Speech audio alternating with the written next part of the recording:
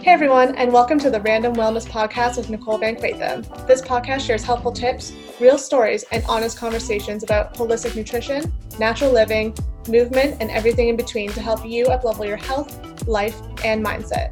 The goal of this podcast is to help individuals realize that with simple changes, they too can live a happier, healthier, and more balanced life.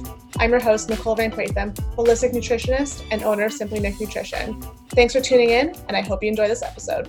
Hello, everyone, and welcome back to the Random Wellness Podcast with myself, Nicole Van Quatham. I am super excited because I have an amazing guest today who I know you will love and learn a lot from. So I'd like to welcome Brooke Hohenadel, who is a sleep consultant based out of London, Ontario, Canada. Welcome to the podcast. Thank you so much, Nicole. I appreciate you having me on here. I'm happy to chat with you today. Yeah, of course. I'm trying to think of, we actually met in London, but we're both Tilsonburg girls, which is kind of funny. Yeah, it is. Small town girls meeting in the city. Yeah, I remember when you walked into the room and I was like, I know her and I don't know why. And I think I was just staring at you and you're probably like, what is going on with this girl? And then I finally put two and two together and I'm like, oh, she's from Tilsonburg. Yeah, that's so funny. Because naturally you know everyone from a small town, so. Yeah, it's true. Yeah, exactly. Well, thank you for having me today. I'm looking forward to chatting.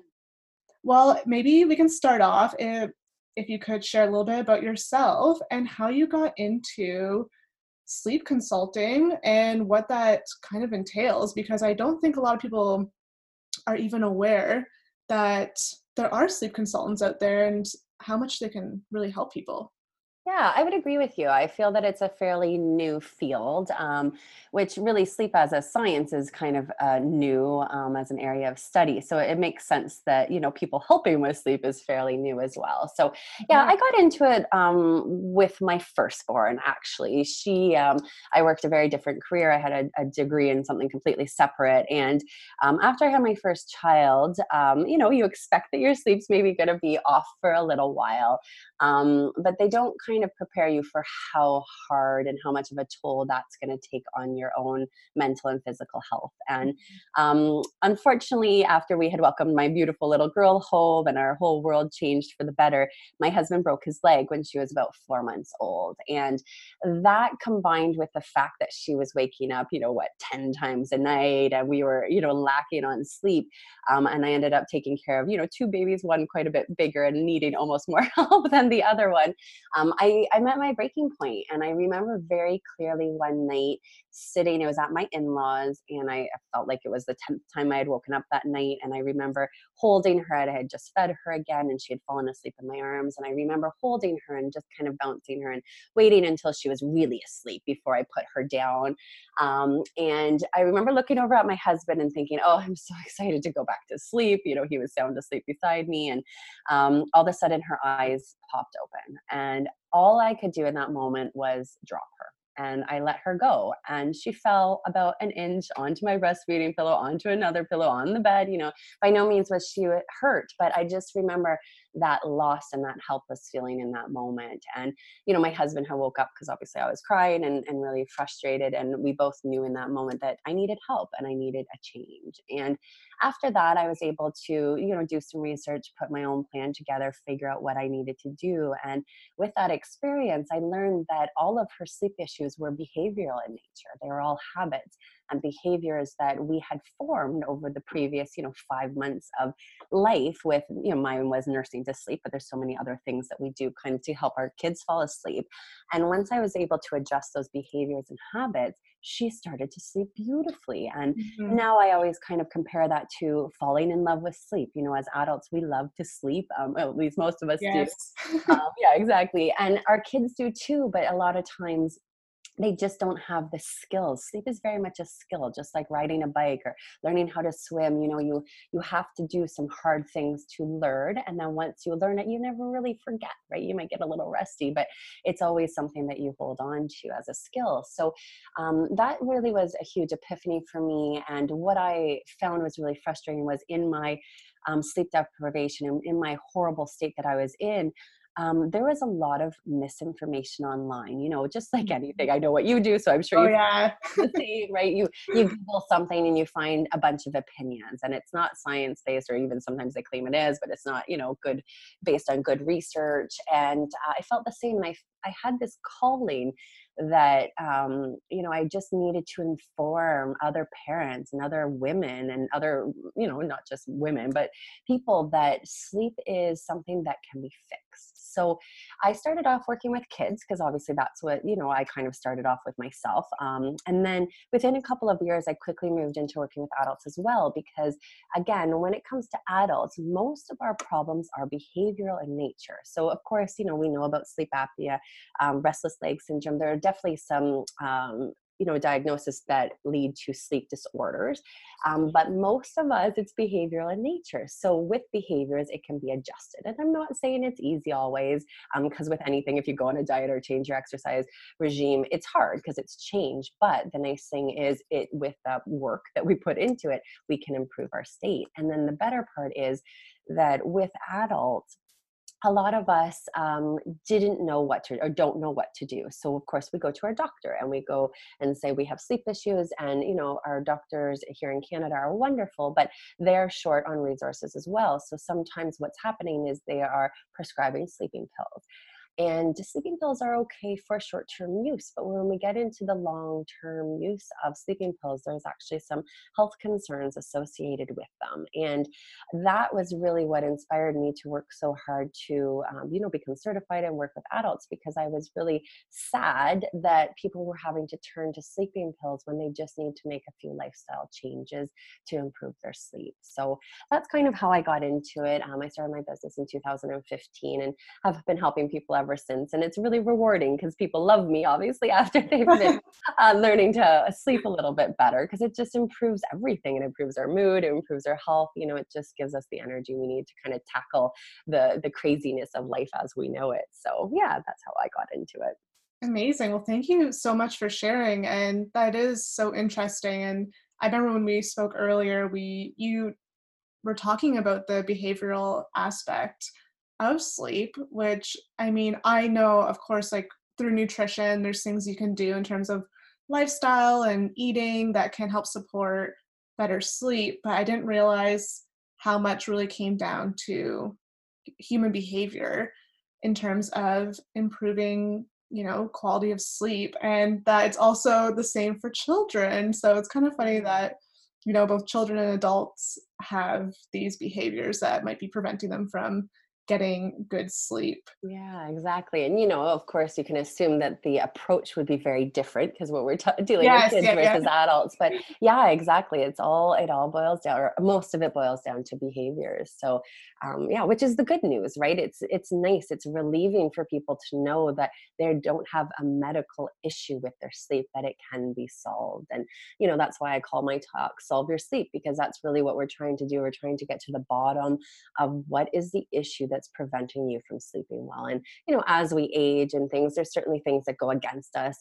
When we get into kind of the elderly years of our life, we don't need as much sleep. When you compare to a newborn baby or even an infant where they need 14 to 18 hours of sleep, as seniors, we just don't need as much sleep or as much deep sleep, because in those deep stages of sleep, that's when our memory formation is happening, our, and all those great processes. So of course, as senior adults, we're not learning as much, we're not needing to retain as much. So, there's certainly different shifts throughout our life. Even in our teenage years, it's nice to kind of point out that, you hear of kind of the quote unquote lazy teenager, and, Right. they sleep in all the time, they're tired all the time. And unfortunately, what happens is, as we enter those, pubescent years and our body is starting to change, our circadian rhythm, our body clock actually shifts, and it can be 1 to 2 hours later. So if, normally your child's been falling asleep at say 8, 9 o'clock, and then they're starting to hit puberty, they're naturally not going to be tired until closer to say like 11 p.m.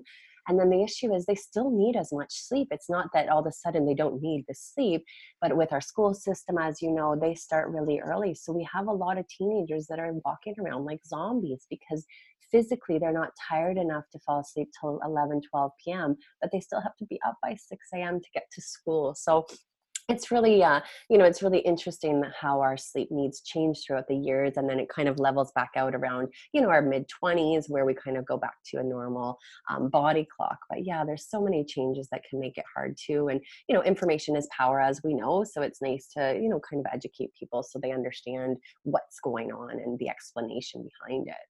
Absolutely, because I myself did not realize that with teenagers as well as senior adults. So that's really interesting how that changes throughout our life. I know we're going to speak to some of the, I guess, habits and behaviors Mhm. that adults can change in regards to sleep, but I'm curious to know what that's like for, infants and children that you work with. Yeah. So I would say with the kids, so I work with kind of different age groups, right? When I work Okay. with newborns, it's very much about educating and just very gently, watching the timing, watching the stimulation, because obviously when they're so young, they get overstimulated, they get overtired really easily, and trying to start off on a good foot, right? And preventing kind of those bad behaviors. Once we reach kind of that 3 to 4 month mark in age, our body clock begins to form. So prior to that, our sleep is really unorganized. We have a lot of deep sleep and, a lot of not deep sleep as well, if you've ever had a newborn.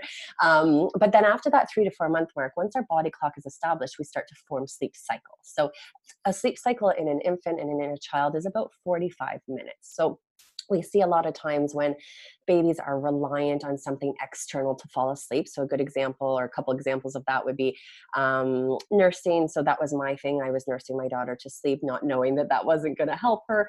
Nursing bottles, sometimes using that to fall asleep. Sometimes soothers can be bad. Sometimes it's just parents rocking or, patting bum or kind of helping them to fall asleep all the time. Every once in a while is not an issue, but if you're consistently helping your kids to fall asleep, then a lot of times they can't link sleep cycles. So what we see is we see short naps, or we see frequent wakings at night, where it might not be every 45 minutes per se, but you might see that they're just not linking those sleep cycles as much as they maybe should be.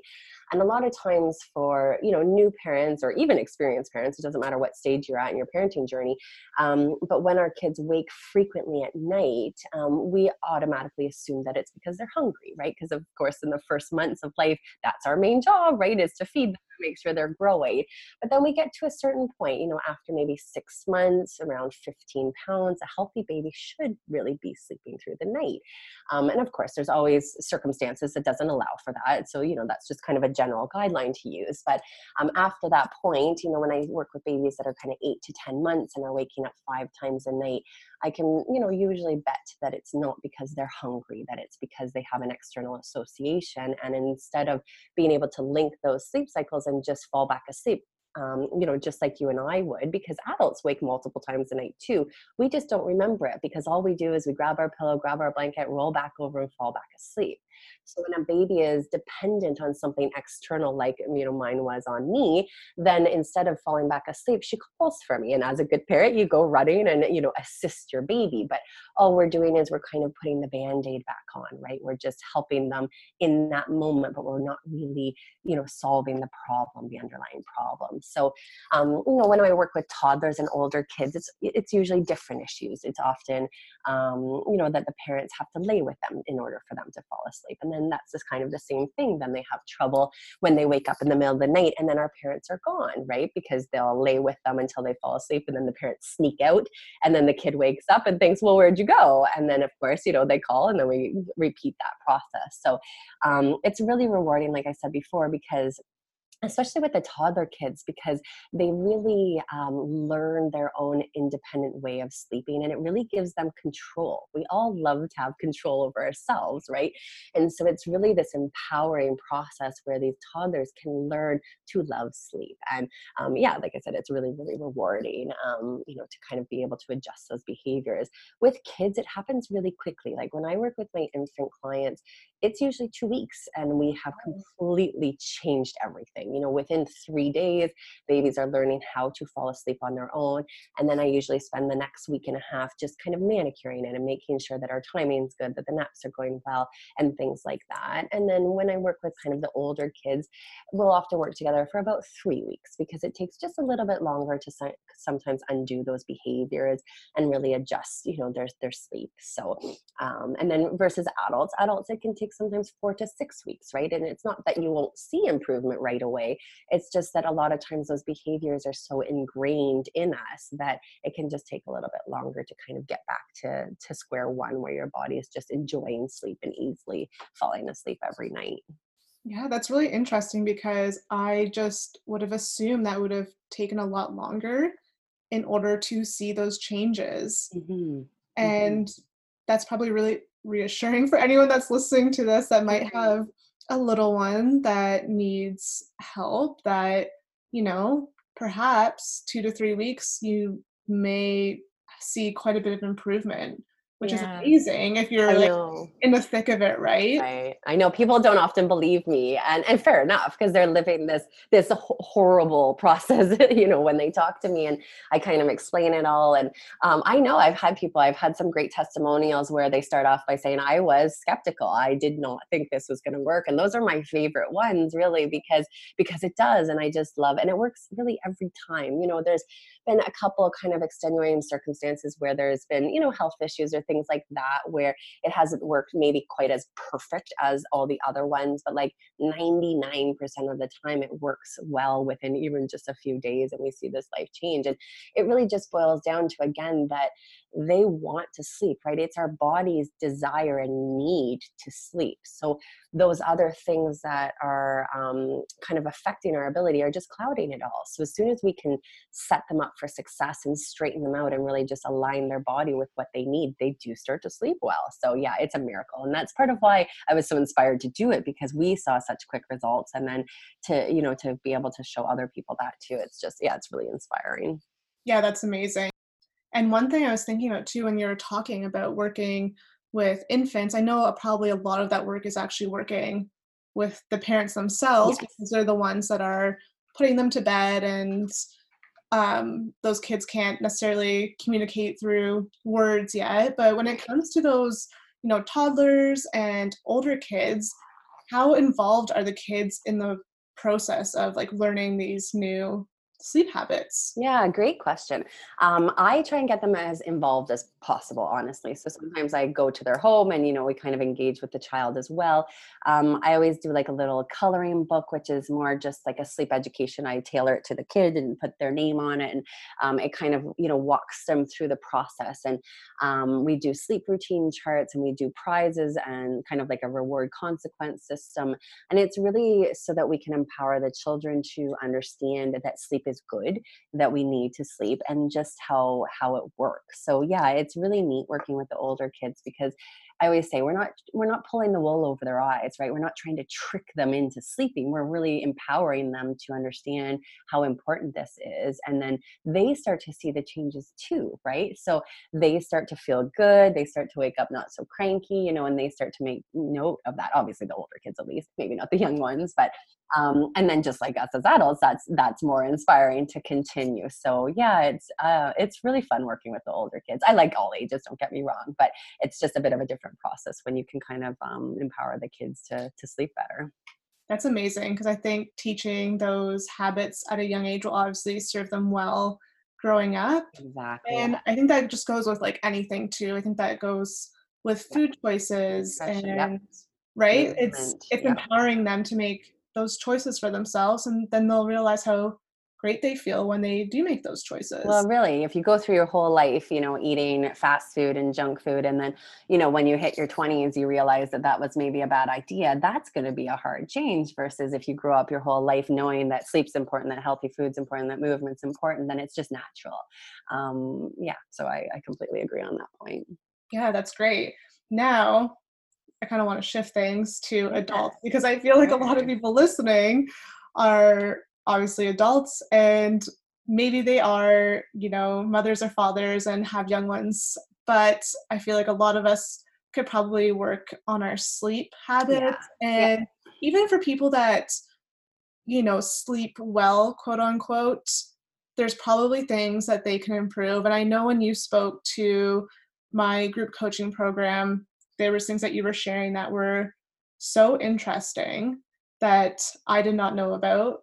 And I know I was talking to the group members after, and there were so many, like, just little nuggets of information that we all took away. So I would love for you to share some of those. I have some of them written down, kind of high level, like, talking about like stress and, Mhm. sleep foods. I thought that was super interesting as a nutritionist. Yeah, really. I like it. And, obviously things like movement and gratitude, like it's not just, shutting down at night and avoiding screens, which is obviously important, but Yep. there's so many other things that you've spoke to that were really impactful, I Mhm. found. Good. Well, thank you. I'll take that Yeah. compliment. I appreciate it. Yes. So, yeah, I'm happy to kind of shed some light on. And a lot of the stuff that I talk about, it can be common sense, but we don't really understand kind of the science behind it and Yes. what's actually happening in our body and our body's response to it. So, I'll start off with stress because I find that that's a big one. And I'll kind of cover off the top few first Okay. that will obviously apply to the most people. So, stress. Our lives are stressful naturally, whether you have kids or you don't have kids, it doesn't matter. Our lives are really stressful. We push ourselves. And, one of the things, actually, I'll maybe back up a little bit and give kind of like a little sleep 101, because I find that the history of sleep is really interesting and it obviously kind of applies to this, even when I'm talking about stress. So, one of the things that maybe a lot of people don't know is our sleep has changed over the years. So, with the invention of the light bulb, some almost 150 years ago now, we slept very differently. We physically, when I say we, it's the royal we, obviously. I wasn't alive 150 years ago, but our ancestors, and physically we worked harder. We weren't as sedentary. We were moving a lot more. We actually physically tired ourselves out, maybe physically more than we do now. And people would go to bed a lot earlier because we didn't have light. So they would, have their family time together and then shut down. And of course, it's not that they needed 12 hours of sleep at that time. So what would happen is they would have a sleep 1 and a sleep 2 with this wakeful period in the middle. And the wakeful period, it was really relaxing. It was actually an enjoyable period. I always explain that, a lot of times that's when doctors would suggest that people try to procreate if they were having issues, with fertility and creating a baby. And it was really quite a nice time because it was expected.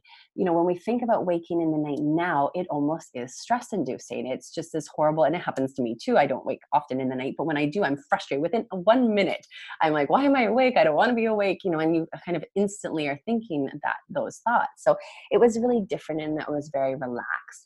With the invention of the light bulb, people could work more. And so spawned the Industrial Revolution, as we know, where people could physically work 24 hours a day. And the perception on sleep really shifted, and sleep started to take the back burner because time was money. People were so motivated to work and make money that sleep wasn't as much of a necessity anymore, as much as it obviously was. It wasn't in their minds. So that perception shift has really carried forward over all these years because obviously we still revolve around money. That's still kind of the basis of life, it seems like, unfortunately. So people still don't respect sleep maybe as much as they should.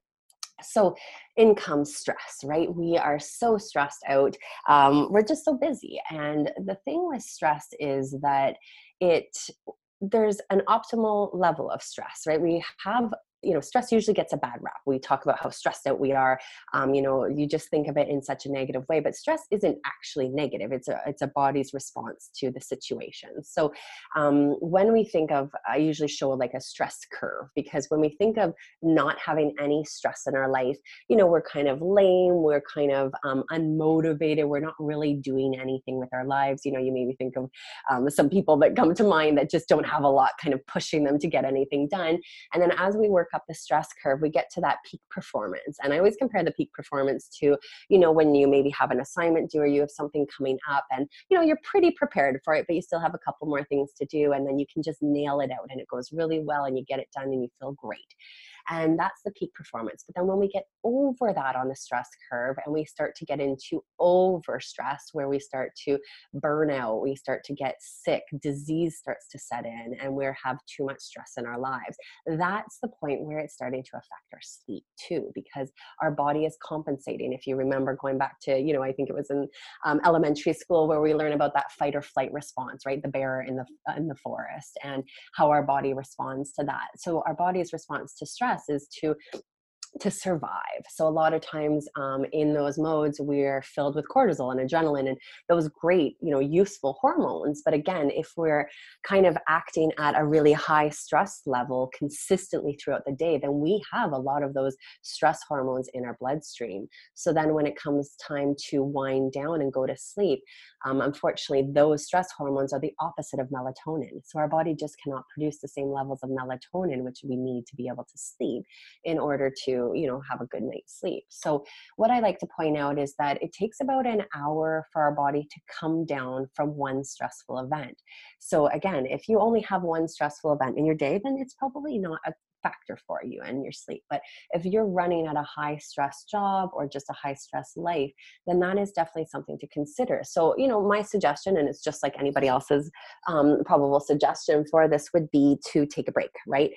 Get outside, get some natural sunlight, walk around, eat a good snack, and just give your mind a few minutes. Sometimes people take a few deep breaths, right? They just push their chair away from their desk, close their eyes for a couple of minutes. Even like 5 minutes of deep breathing, or even just a few, can really help to decrease your stress levels. So being able to do that, every hour, every couple hours, can really lower your stress levels, so that at the end of the day, when you finally had a chance to wind down, your stress levels are lower as well. And I always kind of put in a little point in there about your phone. So, and I'm guilty of this too. So by no means am I preaching, but sometimes we feel like we're like, oh, I need to take a break. I just need to give myself a couple minutes. And what do? We pick up our phone, right? And we'll go on social media, or we'll read the news. And Totally. fortunately, it's not really lowering our stress levels, right? You get on there and whether you're comparing yourself to other people on social media or you're reading the news, 90% of the news is not good news, as we know. So, just remember that that's not really a true break for your mind if you're on, your phone or even reading the news or something like that. So just taking those breaks can be really helpful. So one other thing I like to talk about is artificial stimulation. So artificial light and just kind of that stimulation. We were just talking about our phone, so it's a natural segue into that. Again, we hear a lot about blue light, and blue light is harmful. It's actually, I read a study not too long ago from an optometrist saying that blue light, our phones are making us blind. And you know how attention grabbing headlines are. So it was maybe a bit dramatic, but really when you think about it, if you think of the spectrum of light, blue light, bright white light, green light, those are the brightest colors. So when you have, and you can experiment with this yourself, you can probably even, it'll recall as I'm talking about it, but if your bedroom is dark and your phone goes off, your whole room is lit up. Or even if you have a pin-sized blue light in your room and it's flashing, you can see it. It just lights up your room because it's such a bright light.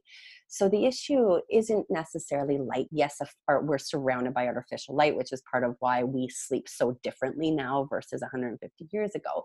But it is really the blue light and the bright white LED lights that are affecting our melatonin levels. And we cannot produce the same level of melatonin when that light is entering our eyes. So watching what type of light you have in your house, what type of light you have in your bedroom, obviously turning off again, and this is common sense. I know everybody talks about reducing screen time, and it's accurate because a lot of us spend the whole day, in front of our computer, and then we go home and we get in front of or turn on the TV, and then we're checking our phone, and we're never really giving our eyes a break. And you can buy blue blocking sunglasses, blue blocking screens, and all that stuff. And it's certainly going to help. But the other aspect of that is just the stimulation, right? There's not a lot of point in our day, if that's what we're doing, where we're not stimulating our mind and our eyes. And so it's, it's about the light, but it's also about that stimulation and just having to take a break. So my suggestion for that is usually what we call the power down hour. And it's really just a time for self-compassion and just doing some things that you maybe wouldn't normally do. Like I have a stack of magazines that I never seem to read, and I'm interested in them, but I'll end up watching TV and then falling. I'm a good sleeper, so I can kind of get away with these things a little bit more. But when you're not sleeping well, you really need to take some time to unwind and give yourself that break. Because if you go to bed and it's taking you a long time to fall asleep, there's a good chance that it's because of the things that are leading up to when you're going into bed. So power down hour, just 30 to 60 minutes before you go to bed. I would dim the lights. I would do some things that are really very low stimulation.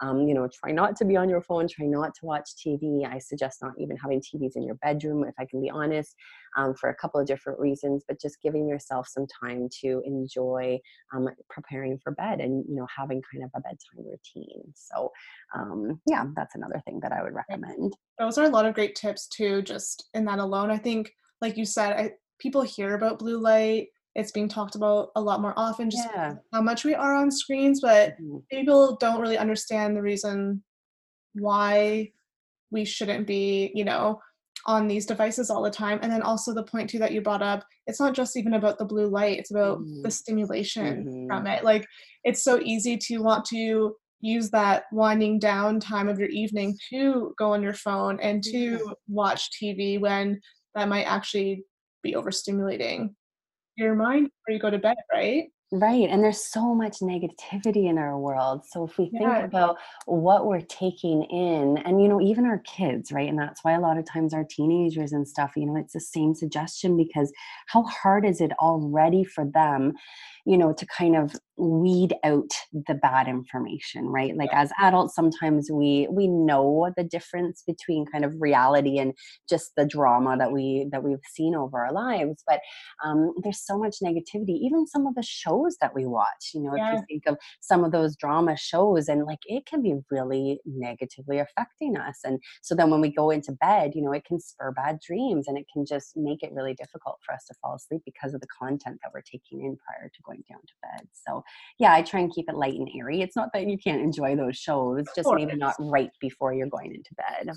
And I think it's interesting too, because I think about when I was a teenager and I would have had Facebook, but I didn't have data on my phone or anything like that. Whereas now teenagers, they have like Instagram and Facebook. Well, they probably don't even use Facebook. I don't think that's cool anymore, but they have their devices on them all the time. And they're always looking at this stuff where, I mean, not like it was great when I was in high school, but at least, I wasn't on my phone all day because that wasn't an option then. So I feel like a lot has even changed over the years for, teenagers and even kids. Yeah, there's a lot of pressure. I know there was a sleep conference out in Vancouver a few months ago, and one of the speakers was talking about our teens and in that age group, and a lot of them feel that they can't turn their phone off at night because they're going to miss out on something. And when you're not available to kind of act like that, there's this social pressure, and it creates anxiety. So, we already know with our teens, they're facing an overwhelming amount of anxiety and kind of stress in these social situations. And then, our phones are just adding into that. So it's having a huge impact on their sleep because, and actually adults are really bad for it as well, where they wake, I think for adults, it's 25% of adults were responding to messages in the middle of the night, and 36% of teens were waking up in the middle of the night to respond to messages. Wow. So just such a, I know it's maybe not a massive percentage, but still over a quarter of the people are ruining their sleep and interrupting their sleep just to kind of then stimulate their mind and their eyes with this light. So it's sad and scary in a lot of ways too, but obviously things can be done about it. It's just a matter of shifting our kind of mindset around it, which is not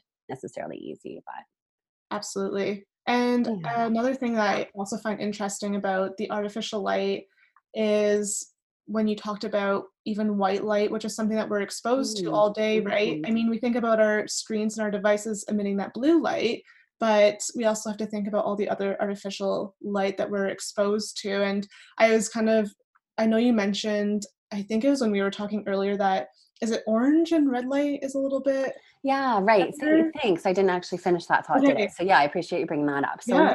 yeah, as we go on the opposite side of the spectrum, yeah, we're looking at kind of the yellow. So the soft yellow is probably the easiest on our eyes, Okay. and then getting into orange and red, I would say are the next best. So, if you have a clock in your room, have the red light clock and versus the green or the blue, which is so common. And even when we talk about products for sleep, how many of them use blue light? It's infuriating as somebody Really? that works with sleep.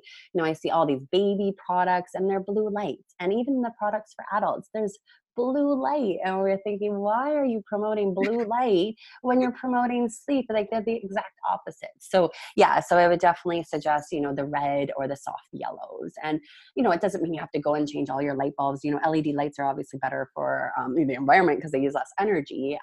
But you can get soft yellow ones as well. So even if you don't want to change, obviously, all your lights in your house, I would focus on the ones in your bedroom or kind of in your living areas, right? Where, if you're not in your kitchen late at night, then that's fine. You can have bright lights in there and then turn those off and then move to kind of the softer yellow lights as the night progresses so that your melatonin levels can naturally build up.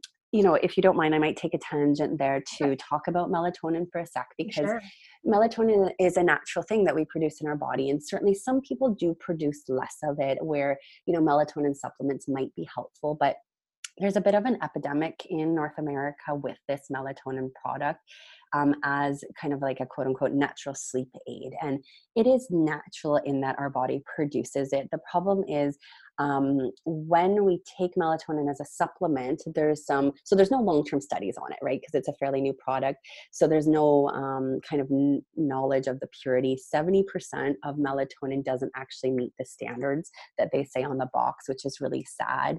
Not surprising, maybe, because it's a natural product. It doesn't have to meet the same kind of FDA standards. So we see a lot of issues with melatonin in that once we take too much of it, our body builds up a resilience to it and we stop producing it as much. So it's not just as easy as taking melatonin every night and being able to sleep well, because what can happen is then there's long-term effects of that. So, I think with any sleep aids and sleeping pills, melatonin included in that, again, short-term use is fine if you have jet lag or if there's, say, a death in the family or a really stressful event in your life and you just need a little bit of help falling asleep. There's nothing wrong with taking something.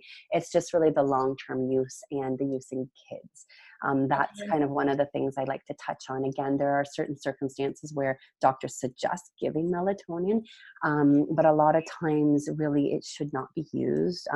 When they use it, so they test on animals, and they actually have been using it for years in animals to increase reproduction. And so what they're Interesting. seeing now is that use in children is affecting our reproductive organs. So children are hitting puberty earlier or having kind of issues with their reproductive organs. So again, this is all really early information because there's no long-term studies on the use, but these are kind of things that the doctors are warning us against, the use of melatonin. So I just like to speak on it because it's really a hot topic right now, taking melatonin supplements. And because it's kind of natural, like we talked about, people think it's okay and it's safe. So I just like to speak on that for just a second. So, No, for sure. And I understand that too, because as a nutritionist, of course, there's so many different mhm, supplements that people can take. And so obviously some of them are fantastic, but there's ones that can cause a lot of right. harm to your body if you're Right. not taking it properly or you're taking it too much. So just because something is natural doesn't necessarily mean that it's good for you specifically as well. Like everyone's different, right? So Yeah. that's another thing to be mindful of. Right. And we have really different regulations here in North America. So I'm sure, again, you probably see this too with the supplement industry, but like everywhere except pretty much Canada and the US, you need a prescription for melatonin. So it's really alarming that here in Mhm. North America, you can just go and get it. And again, we don't know the dosage, we don't know the purity. And so, yeah, I'm sure you see similar with, nutritional supplements. And yeah, it's a bit scary. Yeah, for sure, and obviously with so much information online, people will read something and be like, "Oh, like, I think I actually am low in iron," which, I mean, Right. can be quite common, and obviously there's blood work that can help like help you show whether or not you're low in iron, but those supplements can be pretty hard on your body. So if you're not taking the right one, you might be experiencing some adverse effects, just as, maybe taking melatonin for a prolonged period of time, or, if a child takes it, it can also create, some issues Yeah, down right. the road. Yeah. So it's Yeah. just important to note, I think, to people that, make sure you reach out to a professional who can help Right. direct you, to the right products, the right brands, and then really, I mean, in your case, get down to like the root issue, which is more of the behavioral aspect. Yeah, right. I know we talk about, and I even said it earlier, like information is power, but sometimes we're so informed, like overly informed, right? Yes. Where we feel like we know what is best for us. And yeah, sometimes even with sleep, people ask me about sleep gadgets, right? Sleep trackers and our Oh, smart yeah. watches and stuff like that really track our sleep. And I was working with a woman not too long ago where she was tracking her sleep, and she would wake up in the morning feeling like she had a good sleep, but then she would check her tracker and it would say that she didn't have a good sleep. So then her perception was, oh, I had a bad sleep last night. And Okay. information isn't always accurate. So I kept having to kind of come back to, well, how do you feel? How do you feel like you slept, aside from what your phone told you, or her was an Apple Watch? But and we sometimes kind of pollute our mind with all this information, and it really just changes our perception on really what we should be focusing on. So yeah, you're right. Yeah. Now, in terms of gadgets, I mean, I guess it's related to sleep, but I have one of those. I just recently got like one of those lamps slash alarm clocks that like basically mimics like the sun rising. Oh, cool. Yeah, I know what you're talking Okay. about. Yeah. Do you know much about those? Because I didn't really do much research. I just knew that I'm not someone who loves the winter. Hmm. And I love waking up when it's like sunny. Like in the Yeah. summer, I don't even need an alarm clock. I will wake up before my alarm and be like good to go.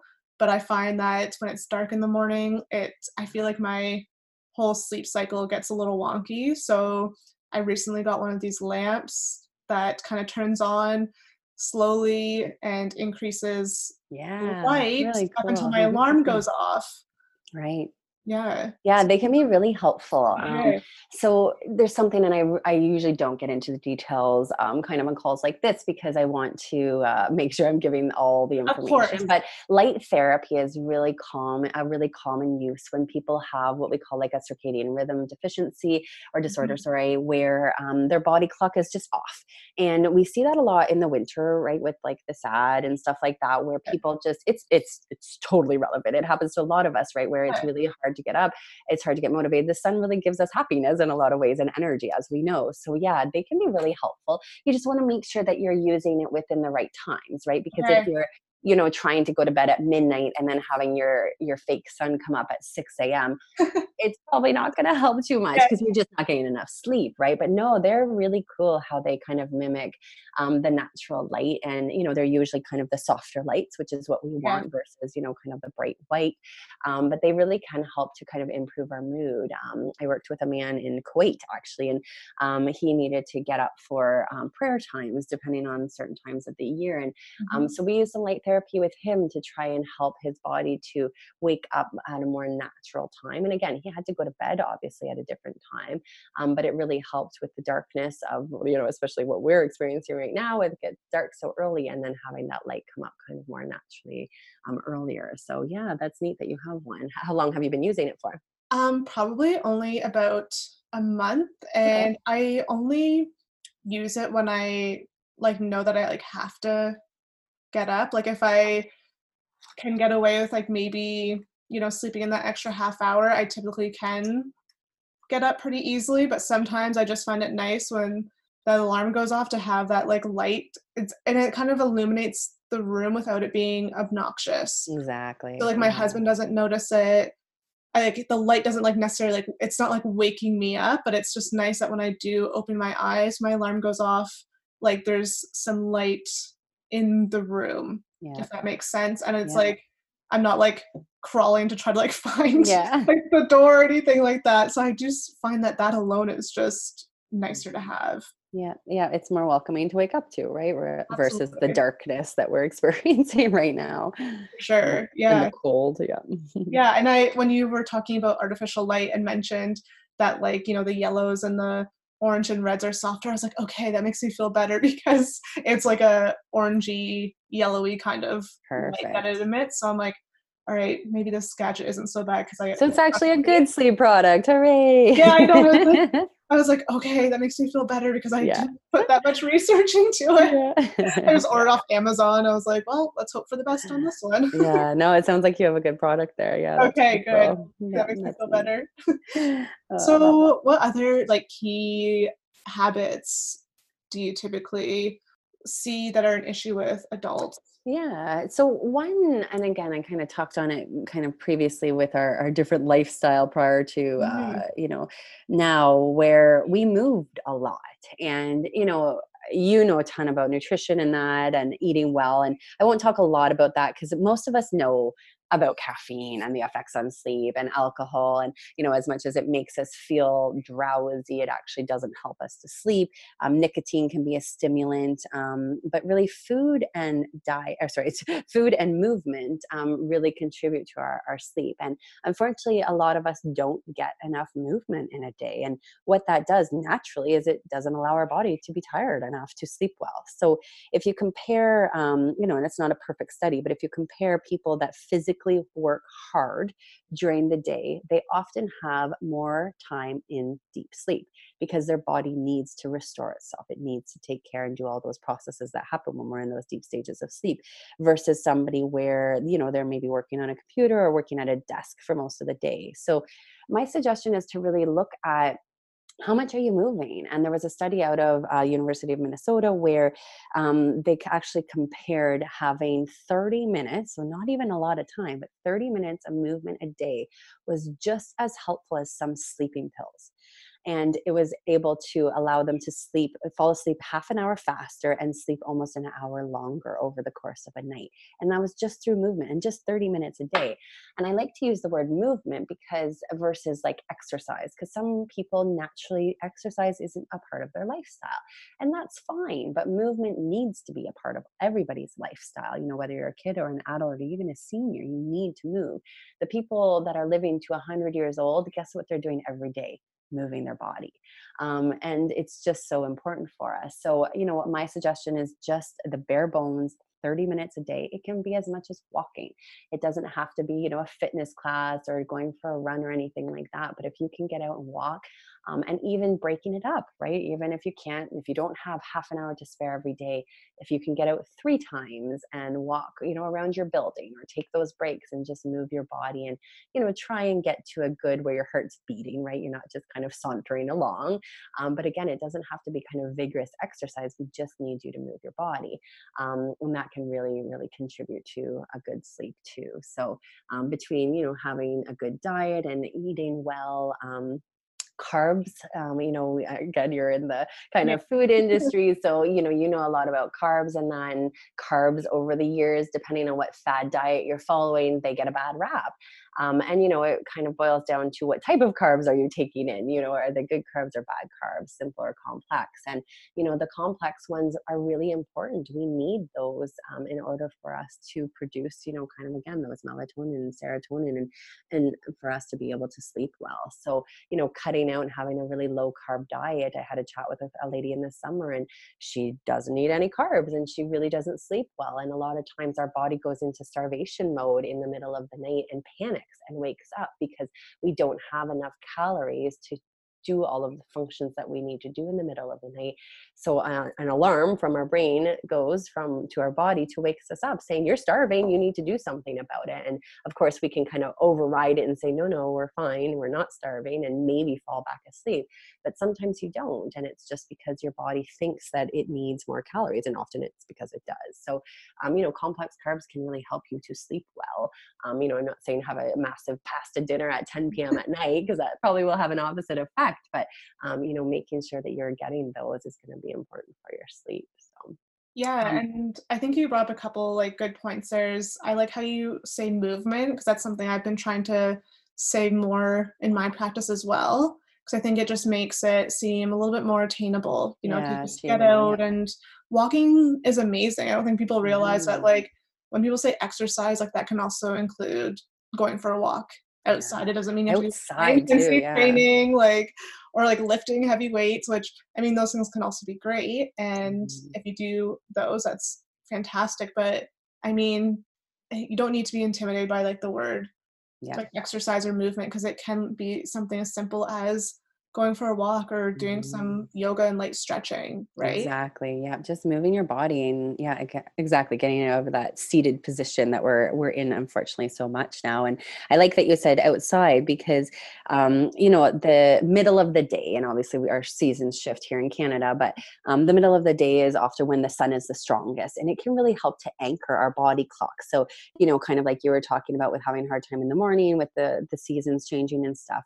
If we can get out and walk or do a bit of movement outside in the middle of the day, it really helps to anchor our body clock, knowing that this is the middle of the day, and then it allows us to sleep better at night. So yeah, there's so many benefits to just being outside. And I used to play sports, and well, I still do, but not as regularly. But what I do is I walk. I take my kids to school. We are always out walking, and it just gives me the movement and kind of the energy from that. But I just find being outside with the fresh air, the sun shining, like it does a lot of good for your body and your mind. And yeah, it's very powerful. For sure. And this is kind of off topic to what we are talking about in terms of like the nutrition and carbs, but it just made me think about how we've obviously just recently had a time change and Hmm. it gets dark so much earlier in the evening. Hmm. And I find that I was like so confused like the first few days because I'm like, oh, like I should probably be making dinner soon. Like, and then Yeah. I like I'm like, oh, it's 4:45. Yeah, really right. I Or know. like, "Oh, it's probably time for me to go to bed," like, because my body just thinks that, and then I look at Yeah. the clock and I'm like, "Nope, it's 8 p.m. That's a little too early for me." Yeah. So, I mean, do you have any, like, tips for people that are sensitive to, the changes with, like, the time and then, of course, it being darker earlier? Because I'm assuming that can really impact that sleep cycle. Yeah, yeah, it definitely does. The time change is a funny thing, as we know. It's been in place for quite a while, and it's there's a lot of people that are trying to advocate against it to get it changed so that it doesn't happen because it really wreaks havoc on our health. The spring can often be even worse than the fall, but yeah, my suggestion is usually to kind of ease into it. So whether you do it proactively and the week leading up you start to go to bed a little bit later, which seems counterproductive. But what you're trying to do is you're trying to go to bed a bit later so that when the time change happens, then you're kind of just back to ground zero where they're going to bed at. So say, if bedtime is normally 11 or yeah, I'll just use 11 for an easy number, then you want to kind of go to bed, a little bit later so that when that Sunday comes, 12 p.m. is now 11 p.m., right? So you can kind of work yourself to that time so that once the time change happens, you're kind of back to a normal time. And then if you don't do it proactively, there's nothing wrong with that. But then after the fact, you just want to really respect that you're going to be off for probably at least a week. I found I naturally wake around 6:30, probably with training of my kids over the years. They wake between 6:30 and 7 fairly consistently. And I was waking up at 5:30 and I was annoyed because, of course, even doing what I do, it's still annoying, of course. And so what I did is I just stayed in bed. I didn't look at my phone. I looked at the clock every once in a while, but I wouldn't turn the lights on. I wouldn't even get up. I would just try and lay there with my eyes closed and try and sleep. And it took me almost a week. And then I started to wake naturally at 6:30 again. And then I like to sleep. So every once in a while I go to bed. Like last night, I think I was in bed by 9:30. And it was because I hadn't had a great sleep a couple nights ago because we had a surprise party for my mom and, you just get off. So I just respected the fact that I was tired. My body needed to sleep. And I think I slept, almost 9 hours that night. So it was great and totally worth it. So just listen to your body. I was gonna say, like, of course, creating a consistent sleep schedule, I'm assuming is really helpful, but Yeah, I think definitely. listening to your body is Hmm. also key. And that even goes again with my practice with nutrition. Hmm. Your body is a lot smarter than you give it credit for, and it will give you signs when you need to do certain things, Yeah. like going to bed a little bit earlier than usual. If, you need it, you need to catch up. Yeah, because it's so easy to push through, right? Like I could have done it last night. I work for myself, so there's a never-ending amount of work to do. So, Yep. and I had been working, and I did listen to my body, but it would have been easy to just be like, no, I just got to get these couple more things done. And then what happens is your body compensates, right? As we were talking about earlier, where it helps you survive, quote unquote, survive that moment, and fills you full of cortisol and adrenaline. So, in a lot of ways, if I had have pushed through that, I probably wouldn't have fallen asleep till after 11, because my body would have compensated to help me kind of stay awake. And then naturally my melatonin levels would have been lower. So yeah, it's really important to listen to your body and go to sleep when you need to sleep. And you know what, that might be a good segue into my last point, which is talking about napping. I like to kind of speak on this because napping's not easy for a lot of people. And actually it was never easy for me either. I've been working on it for over a year now, and I don't nap a lot, don't get me wrong. I don't have that much extra time, but every once in a while I get that lull in my day where I'm just like, holy cow, I am really tired. And it's really common for us. It's usually about 8 hours after we wake up where we feel this dip in our body clock, and we feel tired. And for most of us, we'll reach for a coffee or something like that. Obviously I'm not against coffee. I like coffee myself, or caffeine. But getting outside would be really helpful too. But napping is also really helpful, but you have to do it right. So knowing what we know about our body clock and our sleep cycles is really important when it comes to naps, because an average adult sleep cycle is 90 to 110 minutes long. So if we need to nap, it's really important that we either have a full sleep cycle. So if you have an hour and a half to spare and you need the sleep, then sleep for that long, and that's great. But if you don't, which a lot of us don't have an hour and a half to kind of spare in the middle of the day, then I really encourage a power nap. And a power nap is about 30 minutes. So it takes us about 10 minutes to fall asleep. After that point, then we're obviously entering the, kind of the first sleep stage.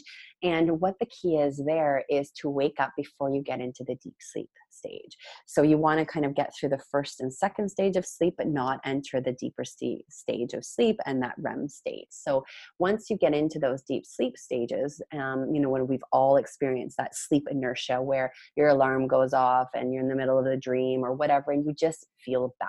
It's a bad feeling. And a lot of us have kind of a bad relationship with naps, because we'll just fall asleep and then we'll, maybe sleep an hour, and then we wake up and you feel almost worse. It almost feels like it was less productive having a nap because you feel more tired than when you first went down. So I really encourage either a 30 or a 90-minute nap. And I do say set your alarm, lay down, use those kind of positive affirmations that you'll be able to rest, that you'll be able to fall asleep. It's really easy for our subconscious mind to pull us out of a nap. How many times have you gone, you're like, yes, I'm going to go nap. I have time, I'm going to make time, whatever it is. And then you lay down and you start to think of everything that you have to do and those gazillion things that are on your to-do list. And so what I always encourage people, because it happens to all of us, is to just try and talk yourself out of it. And remember that, this rest will be really beneficial. All that stuff's going to wait for you, that you'll probably be able to tackle it easier after you've had a nap, rather than, trying to do it when you're sleep deprived.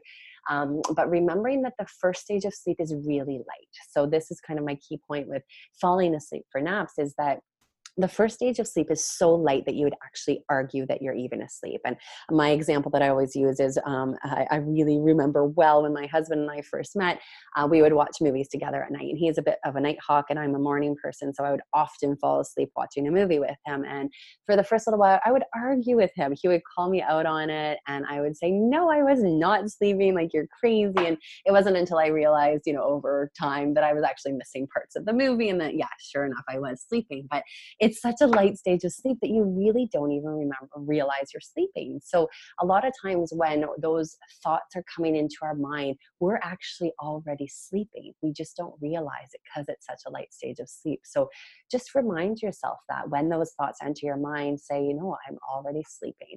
And again, I told you that it took me about a year to kind of perfect this. But now what happens is I still have those thoughts enter, and I either say, it's okay, I'm just going to have a nice rest, or I'm already sleeping. And I wake up 30 minutes later to my alarm.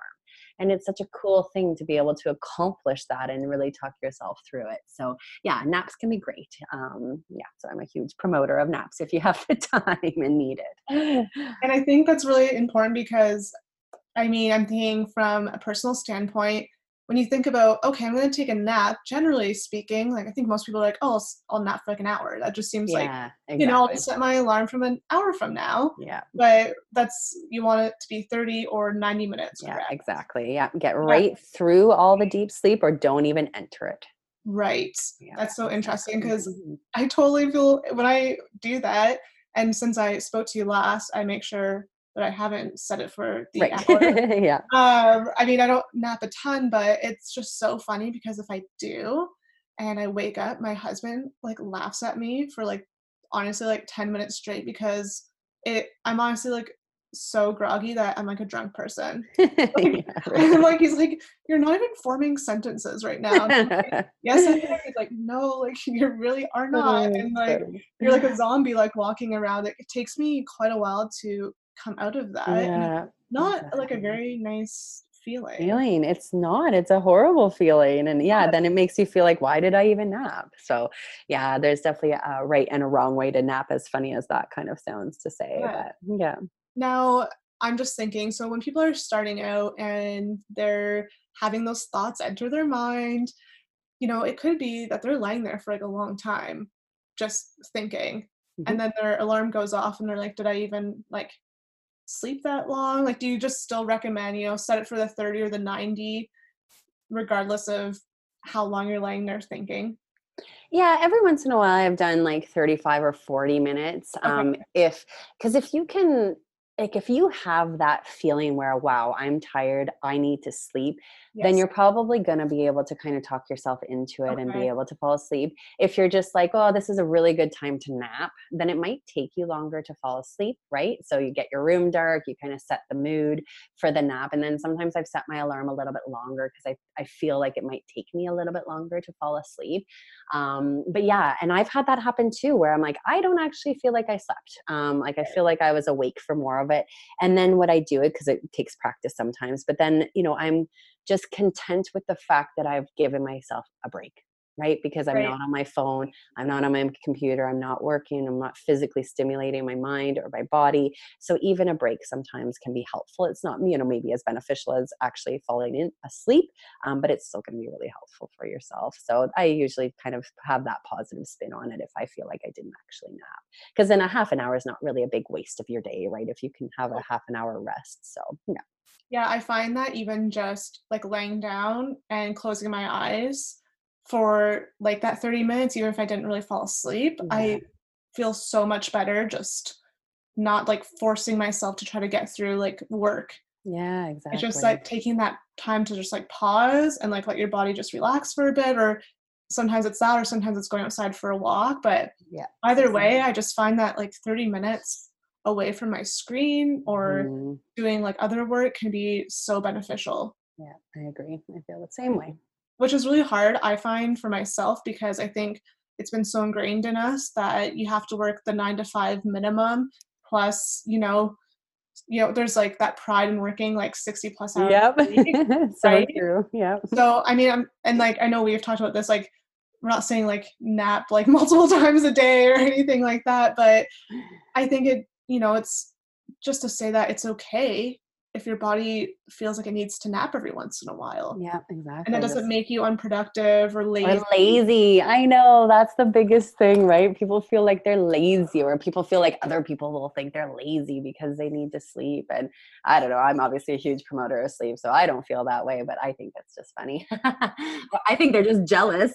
Yeah, they're like, "Oh, I only got like 5 hours of sleep last night." And I you're like, know. It's a badge of honor for some people. "Yeah," which I mean, Mhm. I'm not even blaming those people because I think it has been ingrained Yeah. in so many of us that like working an extreme amount of hours like is again it's like that busy kind of badge of honor that people have. Yeah. It's that perception of our sleep, right? Yep, exactly. Mhm. Probably taking a break and sleeping properly will actually make you more productive. It's like, Exactly. you could work 35 hours a week, standard hours and get so much more done than working 60 hours And if you're like, burning out. right? Right.